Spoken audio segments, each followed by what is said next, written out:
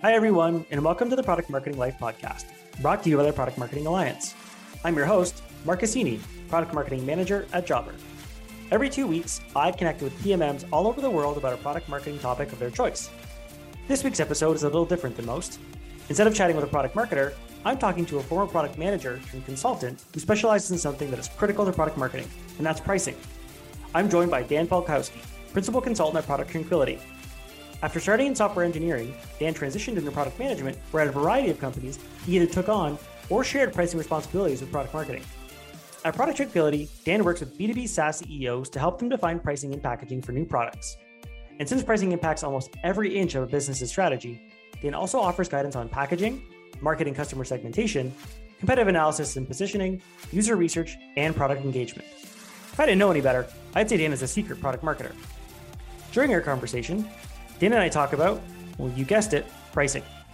He explains why he feels product marketing should have an active role in guiding what he calls pricing committees that drive pricing strategy, and what product marketers should look out for when approaching pricing. Now, before we get into the episode, I've got some exciting news to share from the Product Marketing Alliance. Are you wondering how to align the product marketing function at your organization? Do your internal teams have little or no understanding of what product marketing is and the benefits you bring to the fore? Are you sick of being misunderstood? Product Marketing Alliance's brand new book, Misunderstood, features firsthand knowledge, techniques, and case studies to help you demystify product marketing, elevate the function, and gain the recognition you and fellow PMMs deserve. Learn how to effectively communicate the value you bring to key processes such as positioning, personas, segmentation, OKRs, and gain supplementary intel from the likes of Privy, G2, Hotjar, Intercom, Zendesk, Adobe, and Drift. Misunderstood is packed with takeaways that will propel the value of your role and the overall importance of the PMM function, and isn't to be missed. Get your copy on April 19th at pmmalliance.co/misunderstood. That's pmmalliance.co/misunderstood. All right, with that out of the way, let's do it. Hey, Dan, how's it going? It's going well, Mark. How you doing? I'm excited for the conversation today. I'm doing well. Super excited to have you here also. So with that out of the way, let's get right into the questions. It'd be great if you could walk our listeners through your career and what brought you to founding Product Tranquility. Yeah, for sure. So I started my career actually on the engineering side, building software. I've been in the software technology space my entire career. I quickly found, while engineering was interesting, building the products, I found myself more and more fascinated by how the products that we were creating created value for customers and how those turned into dollars and cents for the business. And so I transitioned in my career from the engineering development side to engineering management, and then eventually into product management, product strategy. Got an MBA during that point as well. And through a internship actually during my MBA program, I ended up at a very successful Silicon Valley startup. And the question sitting on the CEO's desk, they had a go-to-market model with a couple of key go-to-market partners. And one of the go-to-market partners was trying to position themselves as the low-cost player in that market, and said, all of our partners have to have a freemium version of our product. So the question on the CEO's desk was, should we do this for all of our go-to-market channels? And so I showed up. He gave me that project as well as some others that I completed that summer. So I spent a whole summer diving into the freemium monetization model, ins and outs. TLDR, I do not recommend freemium, except in a very, very few rare cases. We could put a pin in that and come back to it later if it's interesting to your audience. And that was kind of my first step into the world of pricing. And then afterwards went into the world of product management, product strategy, different levels there, all the way to had a product at a startup. And during that time, the companies I worked for acquired a bunch of other small to mid-size technology business, mostly bootstrap. So I got to have a lot of experience of not only building product, but seeing the mistakes a lot of early stage companies make in their pricing, packaging, value creation aspects. And then went off on my own about 3 years ago and founded my company, Product Tranquility. So I've been doing that for the last 3 years. And I currently focus primarily on helping high volume B2B SaaS companies with pricing and packaging for new products. Awesome. I appreciate that overview. And it's really interesting to, again, hear that transition from product development to product management. It's, kind of a journey that I think a lot of product marketers take, where they are in one area of the business and they get exposed to another area that falls within the product marketing umbrella. They're interested by it, and then they kind of go down this new path that they otherwise, would never have heard of. Obviously, product management is a lot more established, or has been around for a lot longer than product marketing has, but it does sound like there's similarities between your journey and the journey a lot of other product marketers have had. with that in mind, and again, knowing that you as a guest on the show are relatively unique, it's not often I talk to people who aren't marketing managers themselves. I'm curious, how closely have you worked with product marketing historically, whether in your career prior to founding Product Tranquility, or even in your role today in consulting with other businesses? Very closely. So assuming that the company's at a stage where I think product marketing tends to get added as a functional role a little bit later stage. So the startup I was at, we didn't have an official product marketing role yet, but prior to that, very closely, I view product management, product marketing as tied at the hip as complements to each other. And so in those organizations, product marketing, I'm sure we'll touch on this, actually owned pricing, but through idiosyncrasies of experience, time, and knowledge, a lot of them, even though they own pricing, they would sort of look, hey, could you help with this, in terms of the analysis, the research? And so I got a lot of that experience, but I view them as the same, two sides of the same coin. Yeah, and I think a lot of, again, product marketing managers and product managers themselves would agree with that assessment. We'd say that they're arguably the two teams within an org that need to be the closest aligned. So yeah, I think, again, your experience probably mirrors what a lot of other product managers and product marketing managers have had as well. So thanks for that additional bit of insight. Back to pricing, which will be obviously the topic of our entire conversation today. I'm curious, what is it about pricing specifically that really pushed you or encouraged you to start an entire business around it? Yeah, it was a blend of interest, experience, and market need. And I think market need is the most important. So for anybody starting a company, the impact that you can have on somebody else is what really matters. I could get really interested and experienced and highly capable in a topic or a area that nobody cares about. But when I started my consulting practice, I actually had many areas that you might consider underneath the product management or product marketing umbrella that I would help with: product strategy, customer retention, market segmentation, as well as pricing. And after a bunch of conversations with potential clients, I realized a lot of these companies were really struggling with pricing. For a bunch of reasons. There's no formal degrees in pricing. You can't go get a bachelor's in pricing. You get bachelor's in marketing, but there's not really anything there. And then there's nowhere near the level of like online courses or boot camps that you now have for data science, software development, product marketing, product management. And so a lot of companies are just sort of at a loss of what to do here. And so based upon that, and then I think also, as I mentioned, I had these sort of idiosyncratic experiences that led to me being able to do projects in the space that maybe other folks, weren't fortunate enough to have early in my career. And then I think it also blends that background in product management, business, customer value, and psychology in a way that's really interesting. So I find it very fun to play with all of those aspects. It makes the area much, rich tapestry in which to apply the craft. Totally. And it makes a lot of sense. Again, as product marketing managers, we're often asked to fill gaps and identify areas in the market where either customers are being underserved or even internally where internal stakeholders are being underserved. And much like yourself, in identifying pricing being such an important part of any business, arguably one of, if not the most important part of a business.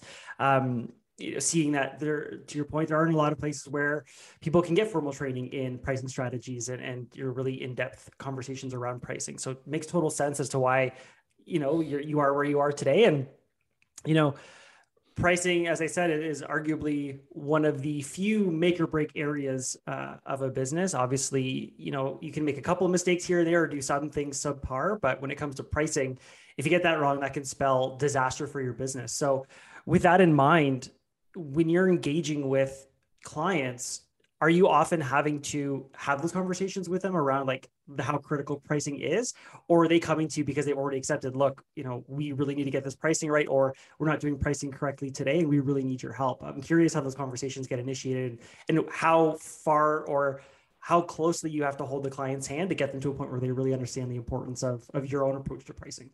Yeah, by the time they approach me, they've already sort of made the decision that pricing is an important lever.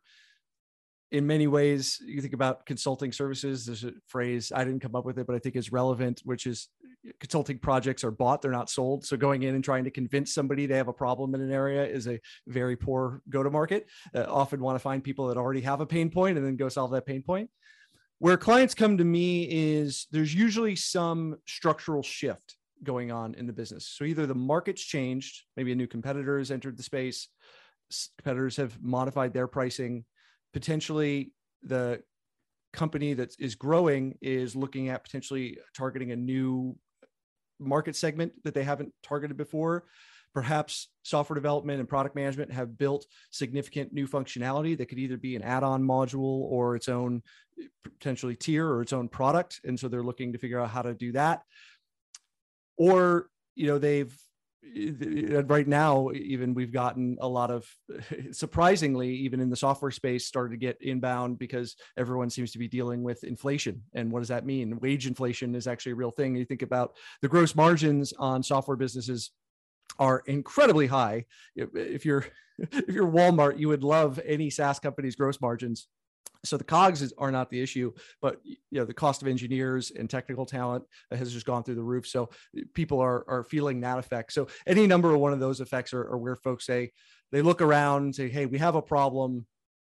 We haven't really done anything here for years. We don't have the expertise in house. And then they come and talk to someone like myself.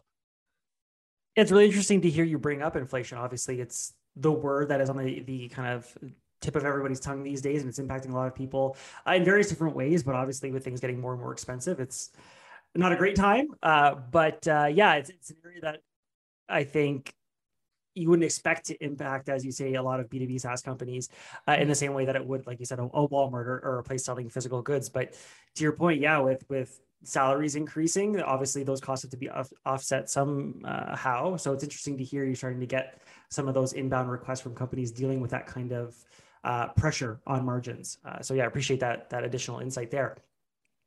So you referenced this in a previous question, but I want to go back to it. We talked about product marketing being the steward or the owner of pricing. Why do you feel product marketing should take that level of responsibility and ownership around a business's pricing strategy?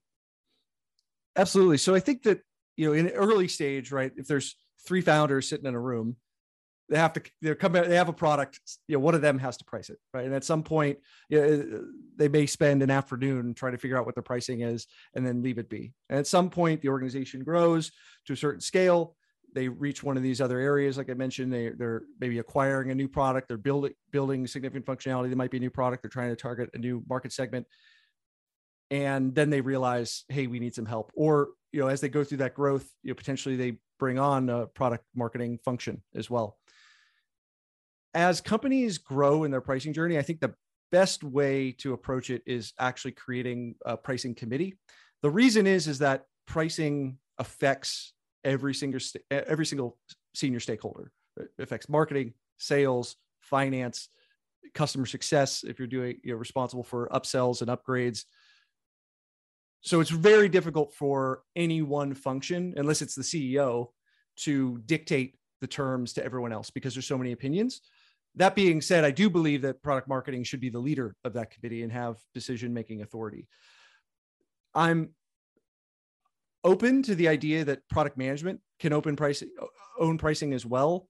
The problem is that product management often has so many other things on their plate. Pricing ends up being item number 53 on the priority list, and it doesn't get the attention and the rigor that is necessary. But both product management and product marketing have something in common, which is they're already deeply embedded, one, in the strategy of the company and the financial impacts to the changes that they make, given their positions in the organization and responsibilities.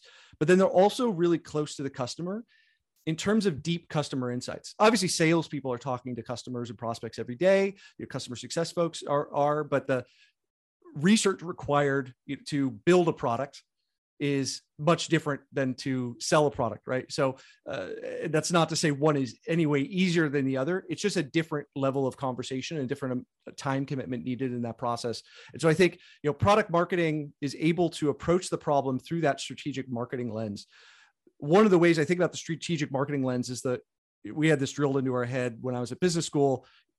Modern marketing is understanding segmentation, targeting, positioning.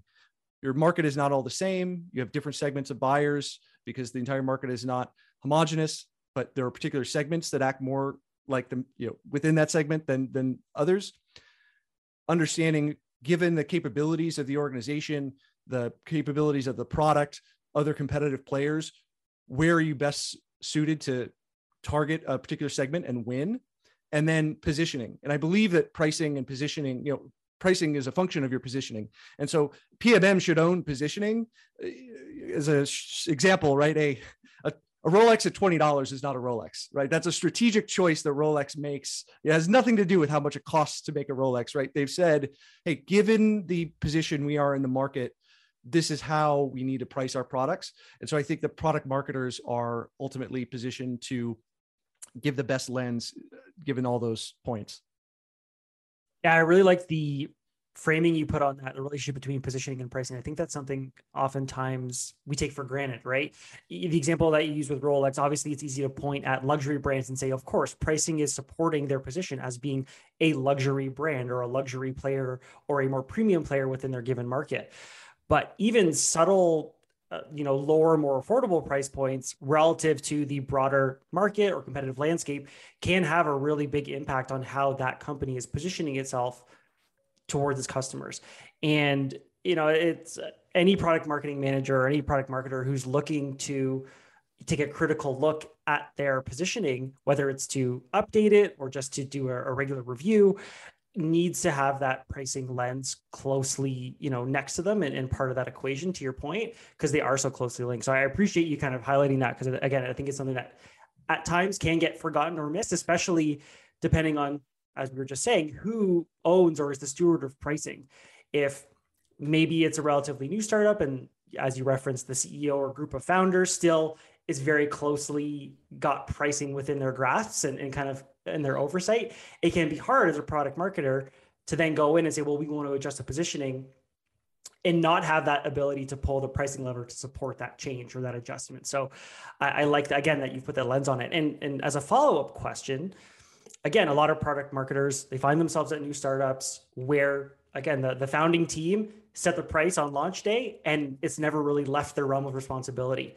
How do you recommend a product marketer navigate the conversation and decision that needs to be made around having the decision around pricing stay within those founders or within that CEO, and have it transition to, as you suggested, a pricing committee or even just product marketing as a first step? Yeah, it's a great question. And it's incredibly important, because if it's sort of at that CEO level, I think the CEO is fine to own it. The major problem is that they've got a million things on their plate. And so their ability to really undertake the analysis and the rigor to figure out what should be changed is really limited. They can only spend so much time because they're constantly firefighting at whatever stage of growth your company happens to be at. Again, I go back to this idea of a committee. If there's not an internal sort of process and owner, I guess the question is, can you raise the idea of pricing as a lever for growth? Because otherwise it just is like this thing that we just ignore, and it's uncomfortable and it gets ignored. I think ultimately there's sort of two different situations that I see in companies. The first one is the dominant case, actually, which is actually pricing is not owned by anybody. Founders said it a while ago, but as far as they're concerned, they'd be fine to not touch it because they don't understand it. And we're like, I don't want to screw anything up. Nobody else, maybe, sales has like discounting authority, but nobody really is owning it. It's lying on the floor. So in that case, just go pick it up, right? And really anything in terms of ownership of a company usually means who's doing the work to move the business forward. So, can you, without authority, it's well within the domain of product marketing or product management to undertake competitive analyses, have willingness to pay conversations with your customers and prospects, build a business case for pricing and packaging changes. And if your leadership cares about growth, and I'm assuming they would be open to anything that helps them achieve their goal, then they're going to look at the person who's done the work, has taken the initiative, and say, hey, this looks promising, or this doesn't. Right? Can you move this forward? I think that's sort of the first case where it's sort of not owned by anyone. If it's owned by another function already, that can be more difficult. And again, if you don't have this idea of a pricing committee, right, you're all stakeholders. Whether it's marketing, again, depending upon positioning in the market, if you're the low cost player, price is going to be a driving part of your messaging, right? You'll notice the luxury brands like the Rolex, none of their ads, none of their messages ever mention price. It's expensive. No one needs to talk about the price. If you can't afford it, you're not in the market anyway. But if you're a low cost player, then marketing is definitely concerned about price and their ability to drive demand generation. Sales is obviously a stakeholder, finance, all these people. And so making sure that product marketing is a stakeholder, if not the original owner. And I think you run into, it's really good. This really going to vary company by company. Some companies are sales led or engineering led or finance led. That's just the way it is. It might have an uphill battle on your hands if you try to go wrest control directly, but at least try to get a seat at that table. And again, doing what you can to move the process forward, making the business case. Someone who's done their homework, right, will be looked on much more favorably than someone just sitting there complaining that, hey, our prices are wrong and you should give me responsibility for doing it. Yeah, I couldn't agree with you more there. And I think as product marketers, especially if we're the lone product marketer at an organization, we're often asked to find opportunities proactively to your point, drive the business forward and pursue growth opportunities. And I think as a product marketer, when it comes to pricing and you're trying to assess, is this something that anybody owns? And is this something that I could potentially take ownership of, or at least drive the needle forward and form this committee? Just go around and ask people, why are we pricing it the way that we are today? Whether it's the sales team, whether it's success, whether it's the CEO or the founders directly. And, if they're not able to give you a really good answer, or as you kind of said earlier, they just say, well, that's the price it's always been. That's probably a good indicator that it's time to start having some of those critical conversations and asking some more of those probing questions to figure out, sounds like there's an opportunity here for product marketing to step in and take some ownership and really drive results. As challenging as pricing can be, if you can power through it and make a solid recommendation, you can really see your stock within an organization rise pretty quickly. At least, yeah. And there's a common scenario which I neglected to mention, which is oftentimes when product management, product marketing are preparing for launches or big campaigns, product has spent a bunch of time building some new capability, right? It's fair game at that point to ask, is this separately monetizable? Should we be considering that? If you're just saying, oh, this is just another feature, right, you're going to lose that opportunity. So I think that opportunity comes up more often than you might expect because, companies are constantly changing the value of their product. They're constantly, engineers and product managers, designers are constantly improving the value of their product. But for some reason, we just haven't adopted this mindset of, oh, we're changing the value. Should our price change as well? And that's not to say you should be increasing your price with every product release or changing all your bundles or packages, but it opens up an opportunity to have that conversation. Agreed. Yeah. And there's no harm in asking the question every time a new feature is released or in development. Some of them are likely going to be so low value or so low impact to the overall value that it's not worth having the conversation, but at least asking the question helps you assess and maybe even assign a priority to that specific feature's, go-to-market strategy. So I think it's important to always be asking those questions because every once in a while, to your point, you're going to get one that comes around where initially when it was being thought up by the product team, there was no plan to have this be something that could be monetized separately from the existing monetization strategy.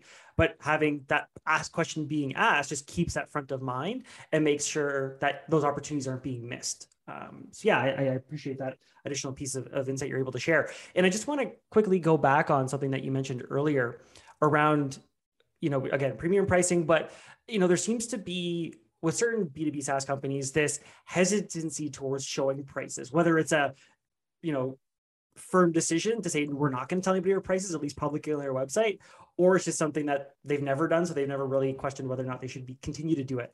I'm curious what your take is on that approach when a company decides we're going to keep our prices close to our chest and we're not going to share those until we know the prospect is serious about a purchase decision. It's a great question. There's some statistics on this are hard to find, but the ones I've come across is for B2B SaaS, about 50 to 75% of SaaS companies have public pricing and packaging. So somewhere in that range. So if you show public pricing and packaging, you're in good company. At least you could take that away. I think there's three kind of core models that companies need to think about. So first one, public pricing and packaging. Second, no public pricing or packaging. And then the third is a hybrid where maybe you have a public display of your packaging, but no price levels.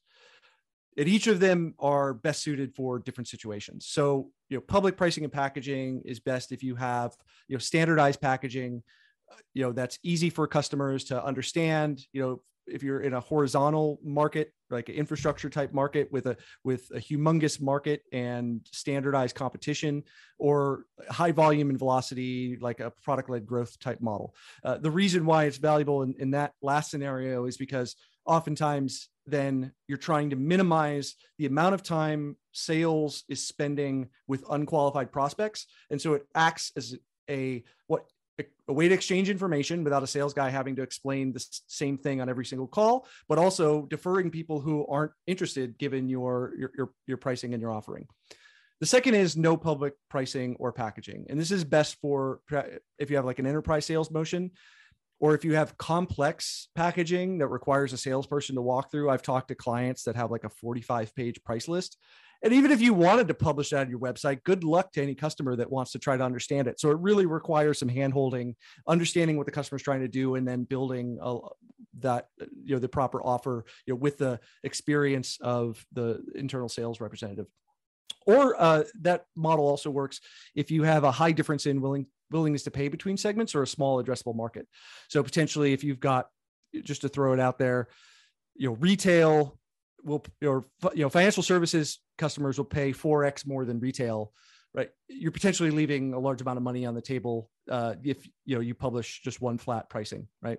Or if you have a small addressable market, like there's 100 potential customers, right? Each of them might be worth seven, 8 figures a piece, but it's not necessary to have the public pricing and packaging that. And then, then there's the hybrid. And of course, with any of these, there's a million different tiny variations. But that's sort of best if the hybrid where you have your public display of your packaging, but no price levels.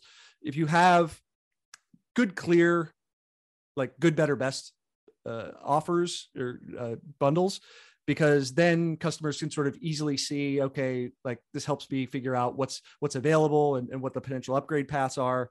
But again, you may not have price levels because maybe you're in this area where you have high difference in willingness to pay between segments or that small addressable market. So depending upon your situation, it can be a strategic choice one way or the other. There's not a one size fits all. Yeah, it's really helpful to have those kind of 3 different scenarios laid out. So thank you for that. I think it makes it a lot easier to approach, why you might want to consider one versus the other. So that's very helpful. I'm curious for the second scenario specifically, no public facing packaging and pricing.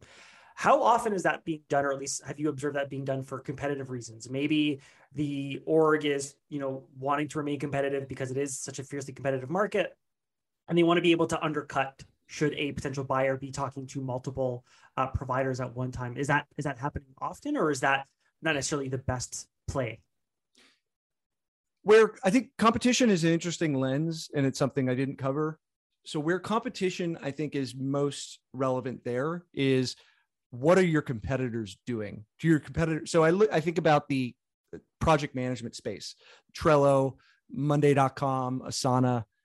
It's a very large market because, I could use Trello, or a software developer could use Trello, or, someone's assistant could use Trello, right? It incredibly diverse. And so it's a huge market with many varied use cases, and all the competition in that space has public pricing and packaging. And so you potentially in that case are at a competitive disadvantage, because then customers are like, well, hey, there's 10 other companies. Why are you making it so hard? And you just look like you're difficult to do business with. So in that case, that's where I think competition comes into it. Yeah, I think that makes a lot of sense. You don't want to be the only, company on the block that is seemingly keeping that hidden for whatever reason. To your point, I asked the question, like, what are you trying to hide? Why aren't you telling me that up front? It seems like everybody else is. So, with that sounding like a pretty big mistake to potentially make if you are that one company not sharing your prices while others are, I'm curious, what other mistakes have you come across, whether being made by product marketers or just more generally when it comes to pricing, that you've had to step in or at least have observed and been like, there's probably a better way to go about this? Yeah. When it comes to SaaS pricing, most executives think that what you charge will determine your success. In fact, who and how you charge determines your success. So when most clients start conversations with me, they're really focused on, not all 100% of the time, but a lot of the time on the price level. This is we're charged by users or by seats. Should this be $10 a user? Should it be $20? Should it be $19.95? those are fun, interesting conversations, and I'm happy to have them, but they're at the very tail end of the process and actually are the least impactful to your overall success. So understanding who it is that you serve, how you're creating value for them, and then aligning your overall packaging to align with that value is much more important. Yeah, and again, I think it just reinforces that conversation we were having a little bit earlier around the relationship between pricing and positioning. It sounds like based on some of the examples you just gave, there are some clients that you work with, and they're coming in with a very tactical lens. Should we price this much? Should we charge by seat? Should we charge by, behaviors performed, whatever that might be? When really, anyone, when it comes to pricing, especially product marketers, much like with most things, should be taking a step back and asking, how does this impact the broader success of the business? How does this impact positioning? How does this impact, how we're going to build out the go-to-market roadmap for the next, 3 to 4 quarters, depending on when that pricing decision is being made. So yeah, I think that's really some really good insight to share, and something that you want to avoid is to just take that purely tactical lens. And it's really important to just take that step back and look at the whole picture, as again, like I said, we do often with product marketing. Yeah. And you in your response there, you mentioned what I would refer to as the pricing metric. So the pricing metric is the unit of value that you charge for. So it's the unit of exchange. So we're charging by number of seats or number of API calls or size of data stored. And that's one of the major components of how you charge. That's one of the elements I refer to when I talk about B2B SaaS packaging. Your pricing metric is incredibly important.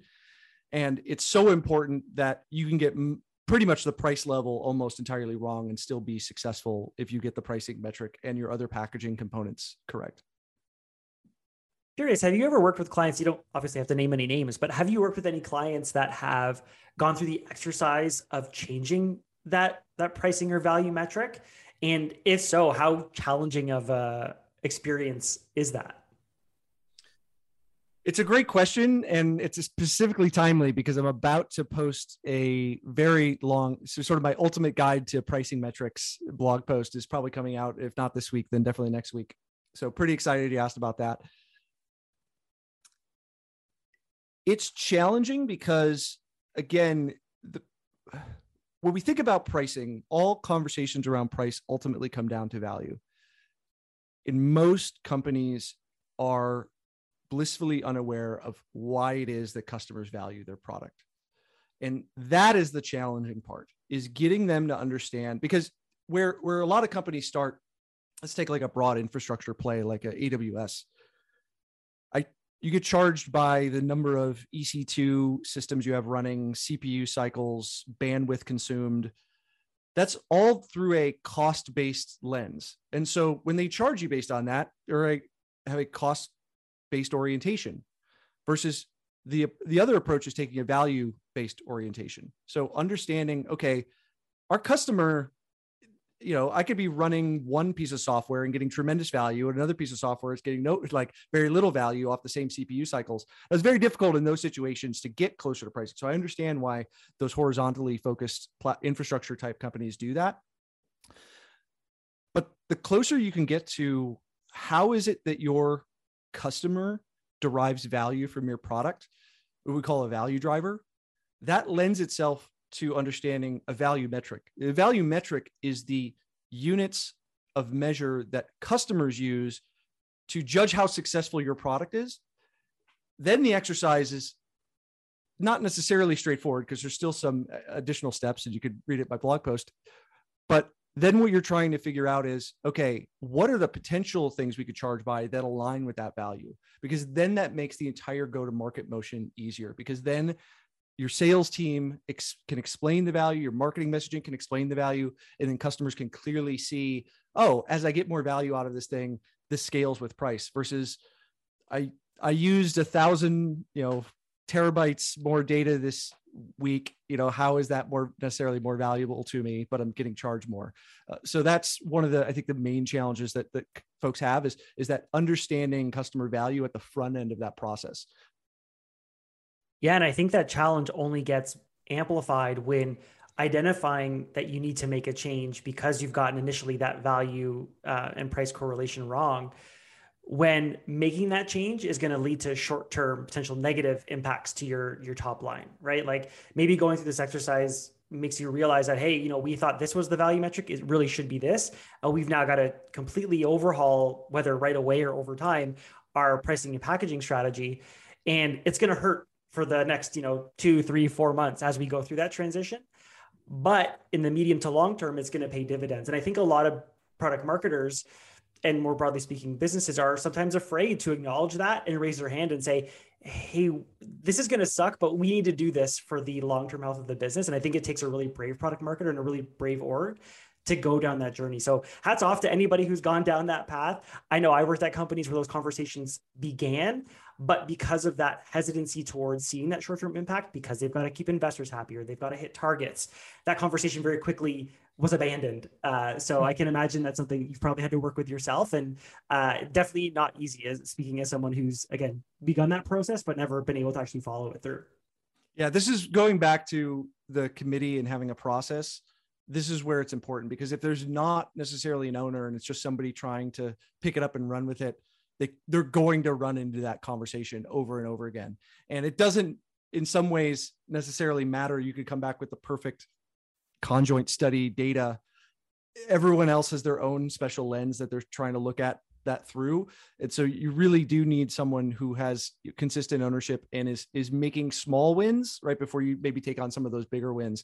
This is also where it helps to have an external perspective, because then you have an unbiased third party who can sort of sit in the middle and not, if we're looking at, a change in price, sales is looking at, oh, what is this going to do to my quota attainment goals? They're going to be a little bit risk averse, right? For good reason, because their livelihood depends upon that. Vice versa, right? The customer success team is like, this is going to impact my ability to sell upgrades, expansion revenue, and so on. So, it helps. It's interesting when we talk about money and price in general. Most people have a, let's say, interesting relationship to money. We all are irrational our own special way, whatever your background is. And then we take all these people together, we put them in a company, and we expect that company to be rational. But you just filled it with people who have a really weird relationship to money and price. So that's where it could help to have a process, to have, rules of the road, potentially have an unbiased third party to help, guide the process and break those log jams that are inevitable in occurring in that kind of change.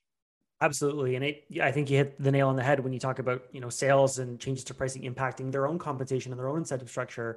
And obviously having that committee-based approach or having an unbiased third party come in helps bring those stakeholders into the process early. So it's not a matter of, again, whether it's product marketing or product management presenting to the org, hey, this is our new pricing strategy, get used to it. You've got those stakeholders from the beginning on board and understanding and adjusting their own team structures or team practices or compensation packages to align with that change. So yeah, the sooner you can get it again, and this is something that I've had conversations with guests on a variety of topics. So it's just a recurring theme. Whenever you're going to make a change within product marketing that affects other stakeholders, the earlier you bring those stakeholders into the process, the easier it's going to be to get them to buy in when it comes time to make those changes happen. And I know that sounds incredibly obvious, and I'm sure everybody listening is like, yeah, well, duh, of course. It's amazing how often that step gets missed. And I'm someone who skipped that step myself. So I'm guilty as well. I've done that before. I think we all do it, right? We just want to get to a result and we want to get something out fast. And we don't take a second to think, I got to sell this to these people or this is going to impact these different teams. Maybe I should start getting them involved early. So it's hard. You have to balance acting quickly and showing impact. You can't sit on decisions for 6 to 12 months and then not having to show for it. But you also can't expect to make a decision as important as pricing in a couple of weeks in a room by yourself and expect the entire org to think you're a hero and that you've nailed it right on the head. Well said. Thank you. Well, so this brings me to my second to last question here, Dan. And it's, I think, timely. You mentioned your upcoming blog post, but I saw that you had posted a blog post recently about how listening to your customers can sometimes sabotage your approach to pricing. And I found that interesting as a product marketer, because we're often told as product marketers to be customer obsessed, to be the voice of your customers, to have customers drive a lot of the decisions or recommendations that you're bringing to the broader org. So I'm curious how you recommend a product marketer navigate that kind of conflict or tension between being the voice of the customer, but also not being or allowing that voice to overpower your own decisions, especially when it comes to pricing. This is funny. You'll have to pardon my rather clickbaity title on that post. The post is really about listening to your customers, but at a much deeper level. If I could put a billboard around the world for every product manager and product marketer to see, it would say, talk to your customers. So I am very much in fan of bringing customer input into the process. This is the problem. When people talk about voice of the customer, the voice of the customer process is fraught with ambiguity.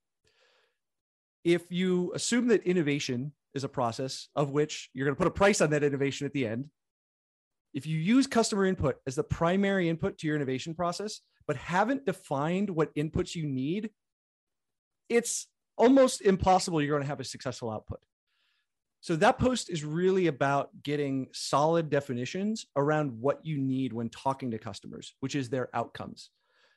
So customers, when we're having discovery conversations, and I've had probably thousands of them at this point, given my time in product management and pricing, customers tend to provide a couple of different things that aren't their outcomes as a first pass. The solutions, like what are the tangible features they want to see in a product? Design specifications, like this button has to be a certain color, or we have to have these steps in a workflow.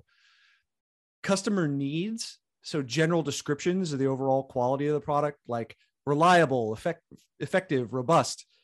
Customer benefit statements, like they want it to be faster, better, more affordable, or opportunities or problems. So sets of circumstances customers think they can improve. However, like with that last one, precision and what is an opportunity or problem, it doesn't have a common definition. And so that post was written as a sort of a summary of a really good book I highly recommend by a guy named Anthony Ulwick. He's one of the fathers of Jobs to be Done. And he created a process called outcome-driven innovation. And really, outcome-driven innovation encourages us to look for desired outcomes. And outcomes are the metrics that customers use to measure how well a product performs a job. So in Jobs to be Done, customers, much like if you were hiring a person for a job, you'd look at their resume. All the products on the shelf in a store, all on any website, they all have a resume. Customers are hiring them to do a job. So how are customers going to measure the success of that product? And customers are not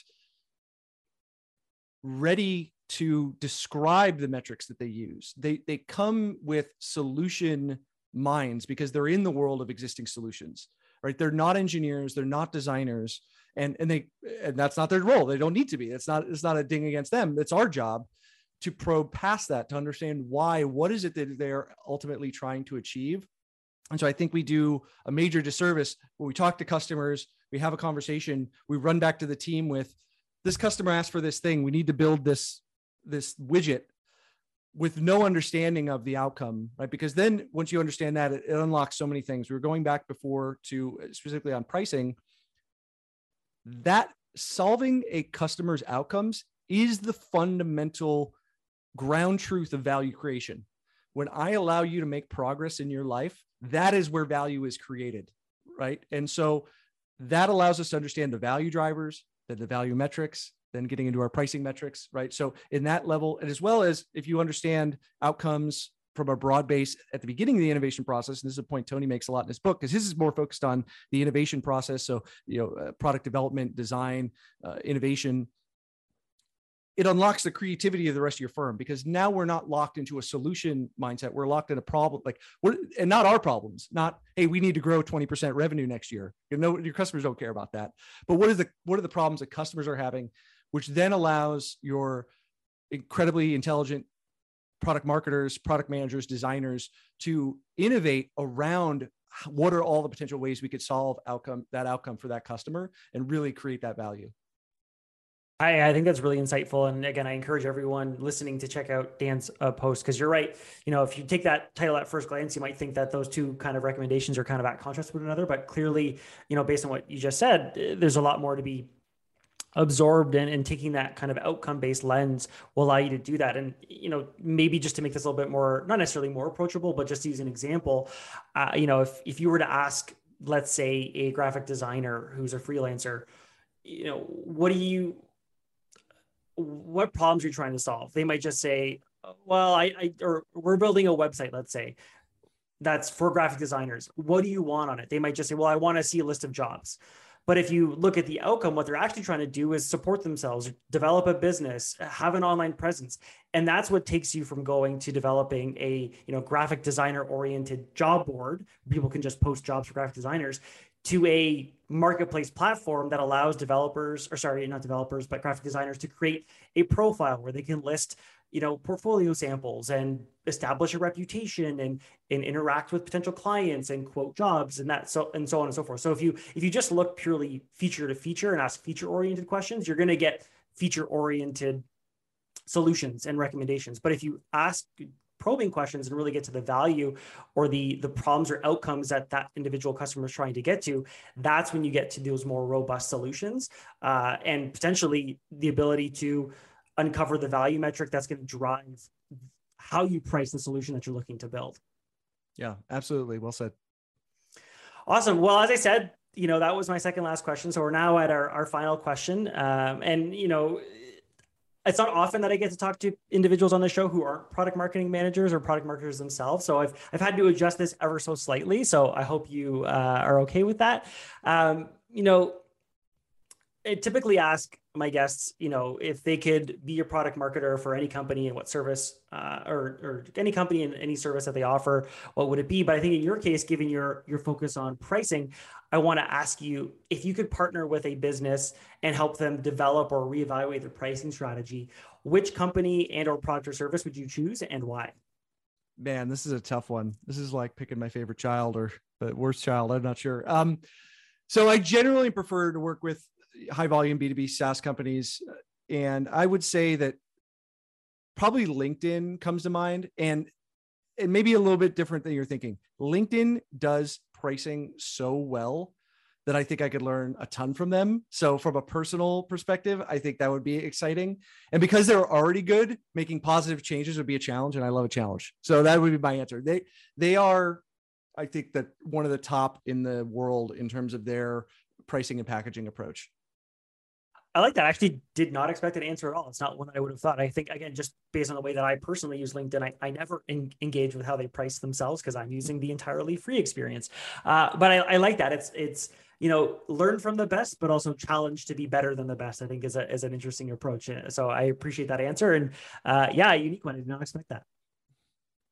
Awesome. Well, as I said, that was my last question. So I'll let you go here, Dan. Again, I really appreciate your time. I think it's always important as product marketers to get outside of our bubble and talk to people who have really good insights about things that impact product marketing directly, whether it's pricing, whether it's packaging, whether it's go to market.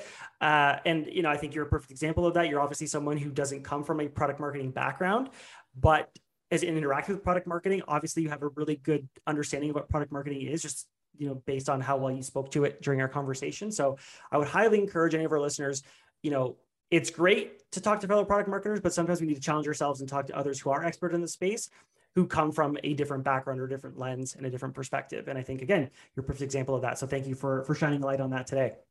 Thank you for having me, Mark. I really enjoyed the conversation. Hope it was valuable for your listeners.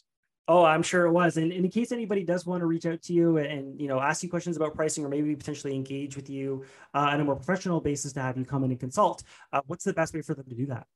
Yeah. So I'm on LinkedIn at Dan Balcauski. If you reach out to me, just tell me, heard you on the show so I can sort it out from all the other LinkedIn spam. That's one area that I don't think LinkedIn does the best at, but so reach out to me at Dan Balcauski on LinkedIn. Otherwise, I blog regularly. A couple of blogs we talked about here are all on my website at producttranquility.com, all one word. So happy, to connect with folks if they're interested or just answer questions. I love talking to folks about the space. Awesome. Yes, your passion definitely shines through. So thanks so much for your time again, Dan. And I'm sure we will be hearing more from you very soon. All right. Appreciate it, Mark. Thank you. Take care. For everyone still tuned in, thanks so much for listening. And if you enjoyed the podcast, please help us spread the word to other product marketers. Before we leave you to get on with your day, if you want to get involved, here are a few ways you can. If you're a product marketer and you want to come on the show and speak about your day, a specific topic, or your role in general, that's one option. If you want to flex your podcast hosting skills, being a guest host is another. And finally, if you or your company want to sponsor an episode, there's a third. Thanks again and have a great morning, afternoon, or evening, wherever you are.